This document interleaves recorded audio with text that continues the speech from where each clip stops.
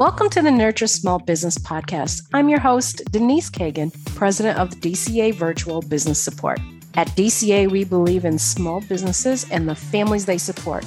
Learn more at dcavirtual.com.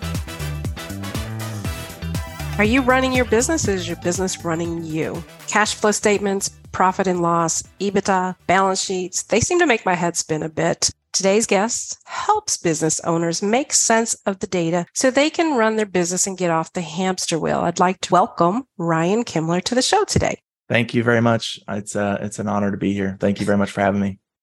So Ryan, tell me, I usually ask a little bit of personal stuff in our pre-call, but I didn't today. So tell me a little bit about yourself. Sure. Yeah. So my background, I have a degree in accounting and finance. So numbers is definitely my thing, right? And went to Illinois State University, and now I live in the greater St. Louis area with my wife and two dogs. We have two Great Danes, so we love our big dogs. Yeah, I'm a small dog person. I have a Min Pin. Yeah. They are they're very lazy. So, they're easy to take care of. They sleep a lot. But they're also really enjoyable, fun time. So and then love being in the outdoors, taking our dogs to the dog park. And then we my wife and I, we also like to foster dogs. We work with a local shelter here that's a no-kill shelter. And we always get compliments that our Great Danes are well-trained and well-behaved. And so the shelter likes to send us Great Danes that they get. Usually they've been, mistreated or abused, right? And we really help get them back on their feet and, train them so that they can, go to a good home. And we really enjoy doing that. And our dogs really serve as an example for the dog that comes in so that, the foster dog knows how they should be acting and behaving. So we really enjoy doing that. I love to hear this. I actually am recently joined a board for a small dog rescue, and they rescue senior dogs. As I noted before the show, my Min Pin's 15 years old. So I got her from that particular rescue, and it's a small local rescue. So I love to hear what you're doing. I love to see people that are helping those that can't help themselves, and animals that wind up in shelters certainly cannot help themselves. So this is awesome. Absolutely. Awesome. So I got the pleasure to listen to another podcast that you were on, and some of the things really, just made me, brought some questions out, to be honest with you. I think that host asked you, what keeps you awake at night? And I put that on my list to ask you. So what does keep you awake at night? Yeah. So one of the biggest things that keeps me awake at night is just business owners that don't have the privilege of, working with a financial guide or someone that's in their corner, really helping them understand their business, helping them have a growing and more profitable business, right? I know that there's a lot of business owners out there that, they probably end up having a bookkeeper who keeps the books and makes the reports. And then they probably end up having a CPA, right, that helps them file their taxes and gives them tax advice. And then there's a huge gap in the middle, right? Where, they're kind of stuck looking at the reports themselves, and they're trying to figure out what's working in their business and what's not. And there's no guidance or scoreboard or anything to help them really sift through all of the data. And so that's one of the things that really keeps me up at night, for sure. And do you find that the clients you work with, the same things keeping them up at nights? Yes. So, clients, they don't wake up in the middle of the night saying, man, I wish I had cleaner books, right? They wake up in the middle of the night thinking about, what do I need to do tomorrow, right, to make my business better? And there's thousands of things as a business owner that you could be doing every day, right? How do you know which activities are really making a positive impact to your business and helping you grow? And I think that's what keeps a lot of business owners up at night. And, am I going to have enough cash to make payroll in 2 weeks, right? Or those kind of things, for sure. Before I started working with my clients, kept them up at night. Okay. So that brings me back to my intro, cash flow statements. Honestly, until I went through the Goldman Sachs program, I didn't even have a clue there was something called a cash flow statement. And I've been in business at that point, 18 years with two different businesses. Yeah. What are they? Yeah. So to give a high level overview, they're really supposed to highlight the cash that moves in and out of your business that's not easy to find in your financial statements. So for example, let's say as a business owner, you went out and got a small business loan, right? During this last pandemic, during the COVID pandemic, right? Mm-hmm. So when you're paying that loan back, and let's just make it easy, right? Let's say you're paying back $500 a month for the entire year of 2020. Let's just call it 2022. So the job of the cash flow statement, if you're looking at it for the year of 2022, is really to document that you've paid that loan back, right? And the cash flow that went out the door to pay that loan, right? Which would be $6,000, $500 times the 12 months. But if you look at the balance sheet, the only thing the balance sheet's going to show you is the balance of the loan. So the only other way to really find how much cash you put towards that loan would be to run a balance sheet at the end of December and go back and run one in January and then subtract the two if there wasn't a cash flow statement, right? And so that's really the job of the cash flow statement. Whether you're looking at it over a month period, over a 3-month period, or over a 12-month period, it's to document those changes in cash flow and the cash that left the business that is not easy to find just by looking at financial statements. Okay. And if I'm not mistaken, the month, how you spend that money is documented on your P&L. Well, for operating costs, yes. Yes. Okay. However, when you're talking about a loan, right? Loan sits on the balance sheet and is something that you owe as a business, right? It's a liability, right? So what you owe another person. And some business owners don't understand this either. Like when you're paying back the principal of a loan, that does not come out of your net income, right? So just to dive into that a little bit more and explain that, you could have, hypothetically speaking, a net income, like a positive income. Let's say you made $500 over the course of the year. And then let's say you paid back a loan for $6,000. You would have negative cash flow from that, right? So you could have a business that made a positive net income, but because of the debt that they're servicing, they could have negative cash flow, which means you've either got to take on more debt or the business owner has to put in that money and cover that themselves. Thank you. That made my head stop spinning just a bit. That was a simple enough explanation. So that's your superpower. You take all this complex number and where they show up and you make it easy for business owners to understand what's happening. I certainly try. Yes. They really are complex statements. And unfortunately, for the most part, they've really been built for compliance, right? They've been built for the IRS and SEC and the regulatory agencies. And they've not really been built to help a business owner, to help them say, hey, right here, circle this number in red, right? This is the number that needs to change for you to go do better in your business, right? Like that report doesn't exist, So besides helping people understand these reports that really weren't built for us to understand, yes. I understand that you also consult in that CFO capacity to help people become more profitable. Yes, that is the majority of the work that I do today. Personally, I do have a small team that handles like some accounting work, but yes, personally, I handle, clients in a CFO capacity. And really, my goal there, for the business owners out there that don't know what a CFO is or what a CFO does, that's not really uncommon. Most people, when they think of a CFO, they think Apple, Google, right? The really big companies like, oh, they need a CFO because they're hundreds of millions of dollars in size and they have a lot more things going on financially. But actually, my job as a CFO is really to analyze and track revenue, profit, and cash flow, analyze the strengths and weaknesses. So what's working, what's not, and then propose corrective actions out of those strengths and weaknesses that I find and take those to the CEO. And so even if you have a business, that's doing $500,000 a year, you can still benefit from having a CFO on your team. And, the CFO's job is really to be strategic, look at the numbers in a strategic way. And if you need an additional resource, really help you find that resource and bring that resource in. So can you give me an example, clearly without identifying the client, of a suggestion you've made for someone to optimize that strategic push to become more profitable? Yep, sure. Absolutely. So one of the things that I really looked at with a law firm that I was working with was productivity in their payroll and how are they producing compared to the revenue that was being brought in.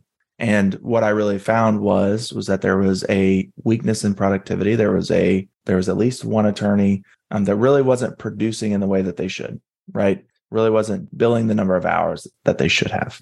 And so, one of my recommendations working with the client was that, we need to go and look into the people that you're paying and what they're producing.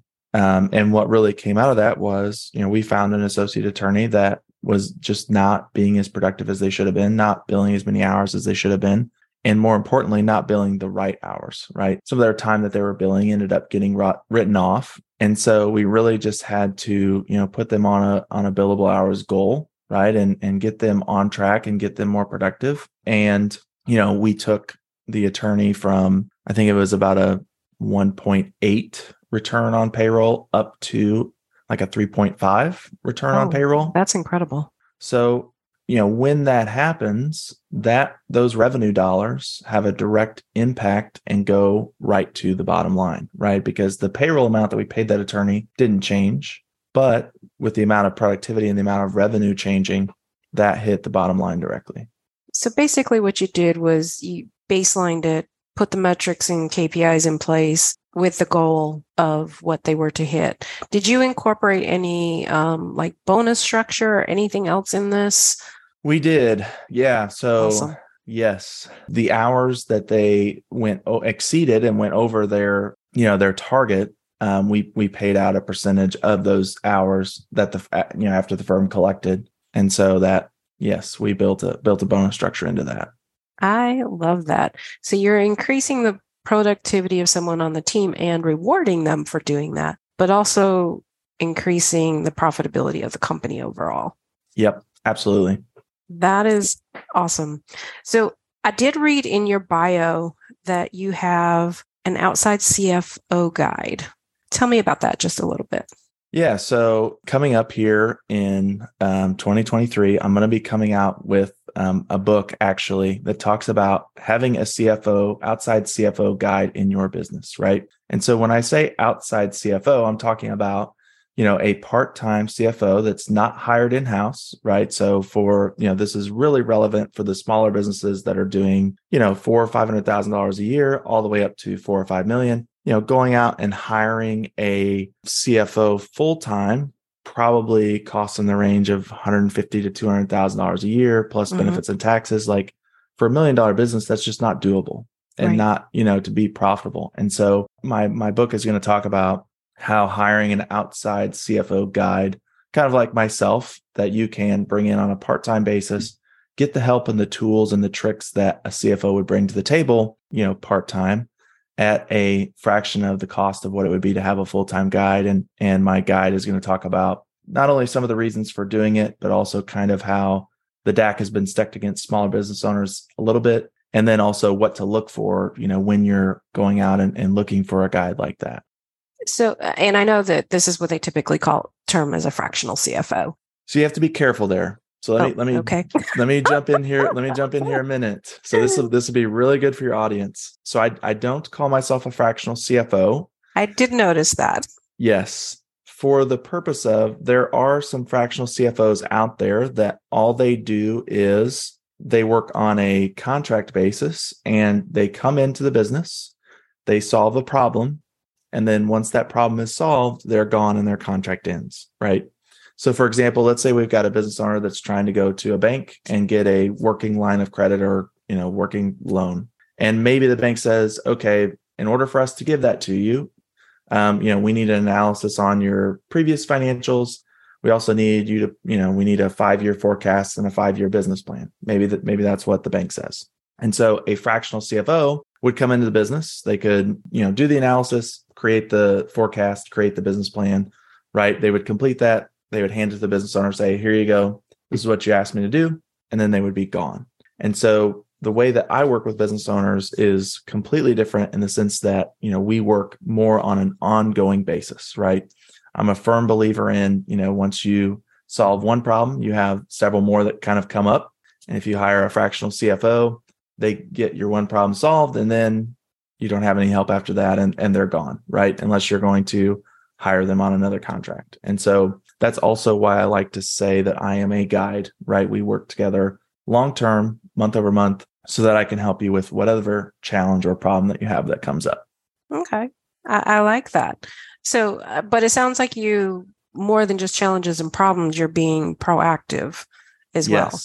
Yes, absolutely. And so, yeah, part of my job as my client's CFO is, I'll build them out a scoreboard. But the important thing is that I'm forecasting, where the business is headed, where we're going. And so if there is a red flag, if there is a number that's not on track, like maybe the business is not bringing in enough leads for the number of sales that it wants to have, or maybe, their conversion rate of those leads is not where it needs to be. We're going to find that early on before it really becomes a problem, so that we can put an action plan in place and have to-dos and action items to really get that problem and get that number changed around so that it is working in favor of the business. I like that. So where is the break point? So I know, when you're a small business owner first starting up, particularly a micro business that might not be funded, you're doing everything yourself, and then you grow, and your first year might be 100K, and then you might go 250. Where's the break point where it makes sense to bring a part-time CFO in? Yeah. So I typically see somewhere around the $500,000, $500,000 a year mark. I can definitely start working with clients. There are some exceptions to that, right?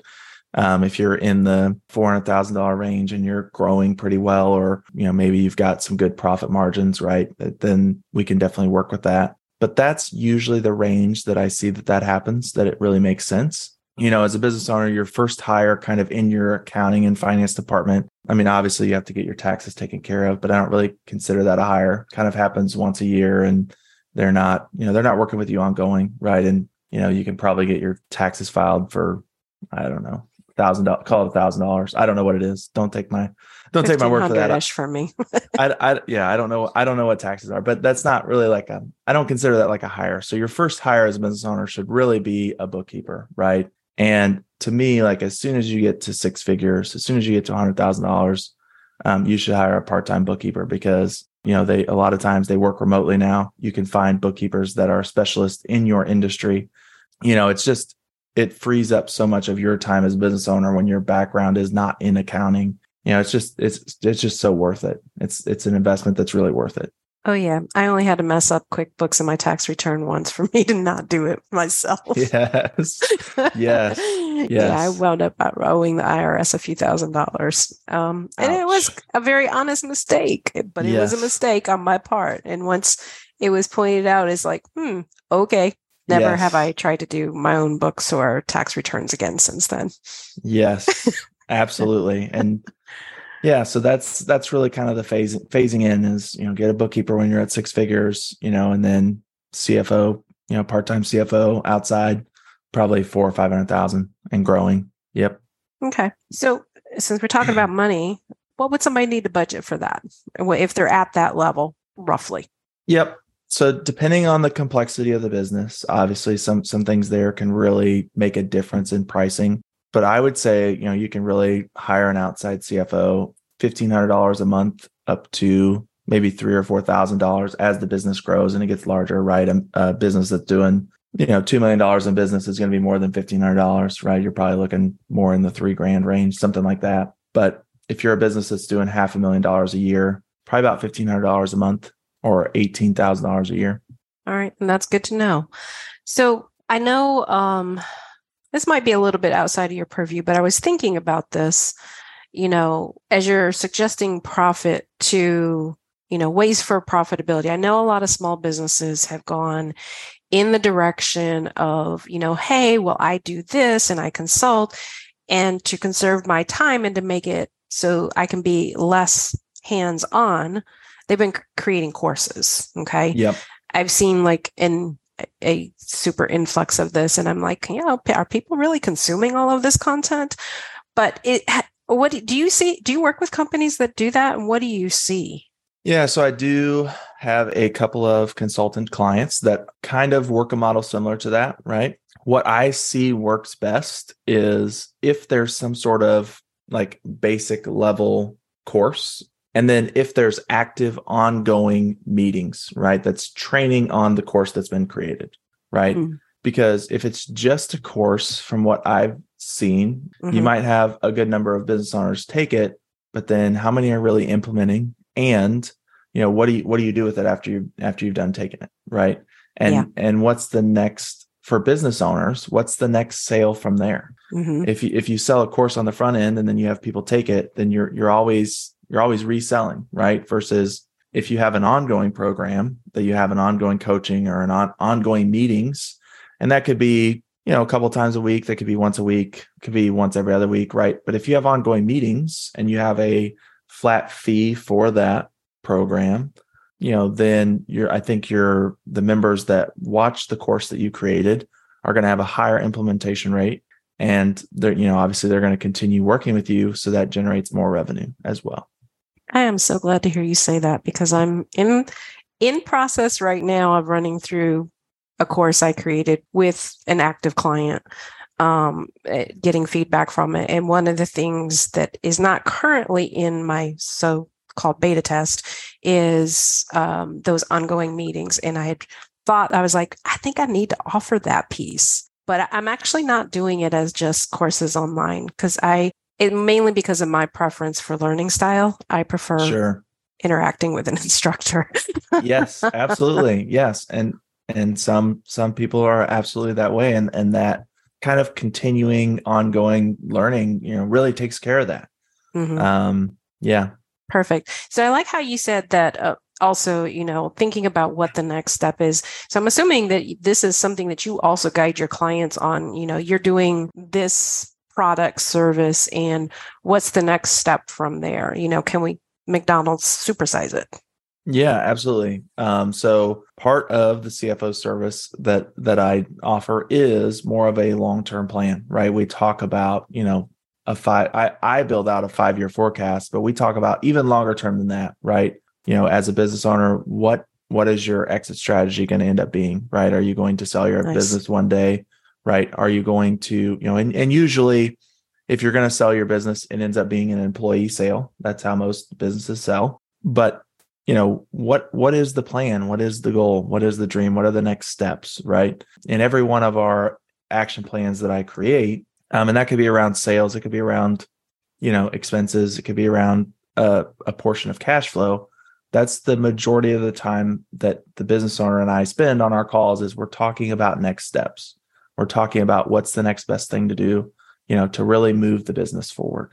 And then, as I said, right now we're getting into annual planning time, right? We're looking at 2023 and have been for the last month or two. What's the long-term goal? What are the things that you really want to be doing in your business?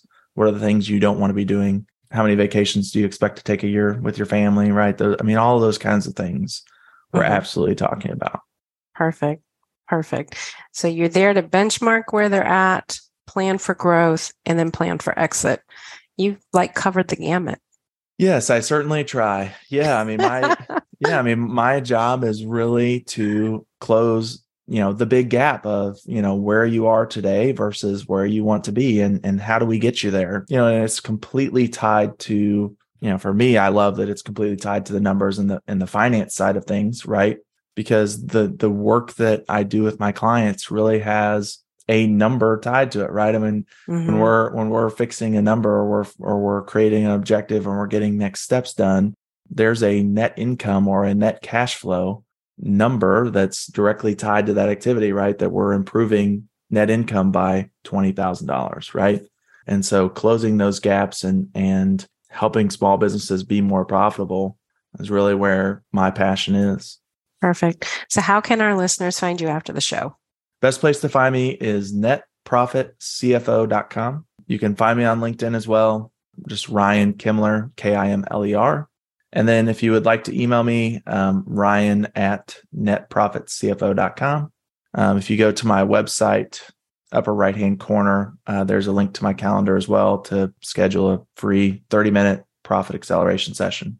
Perfect. We'll make sure all of that information is also in our show notes. Ryan, you have been a wealth of information, pun intended. Thank you. Yes. Thank you. I appreciate that. Thank you for joining me for today's Nurture Small Business podcast, where the focus is on business growth, technology, and people strategies to help your business thrive. At DCA Virtual Business Support, our focus is making your business operations run smooth so you can focus on growth. Reach out to me at Denise@dcavirtual.com if you'd like to learn more.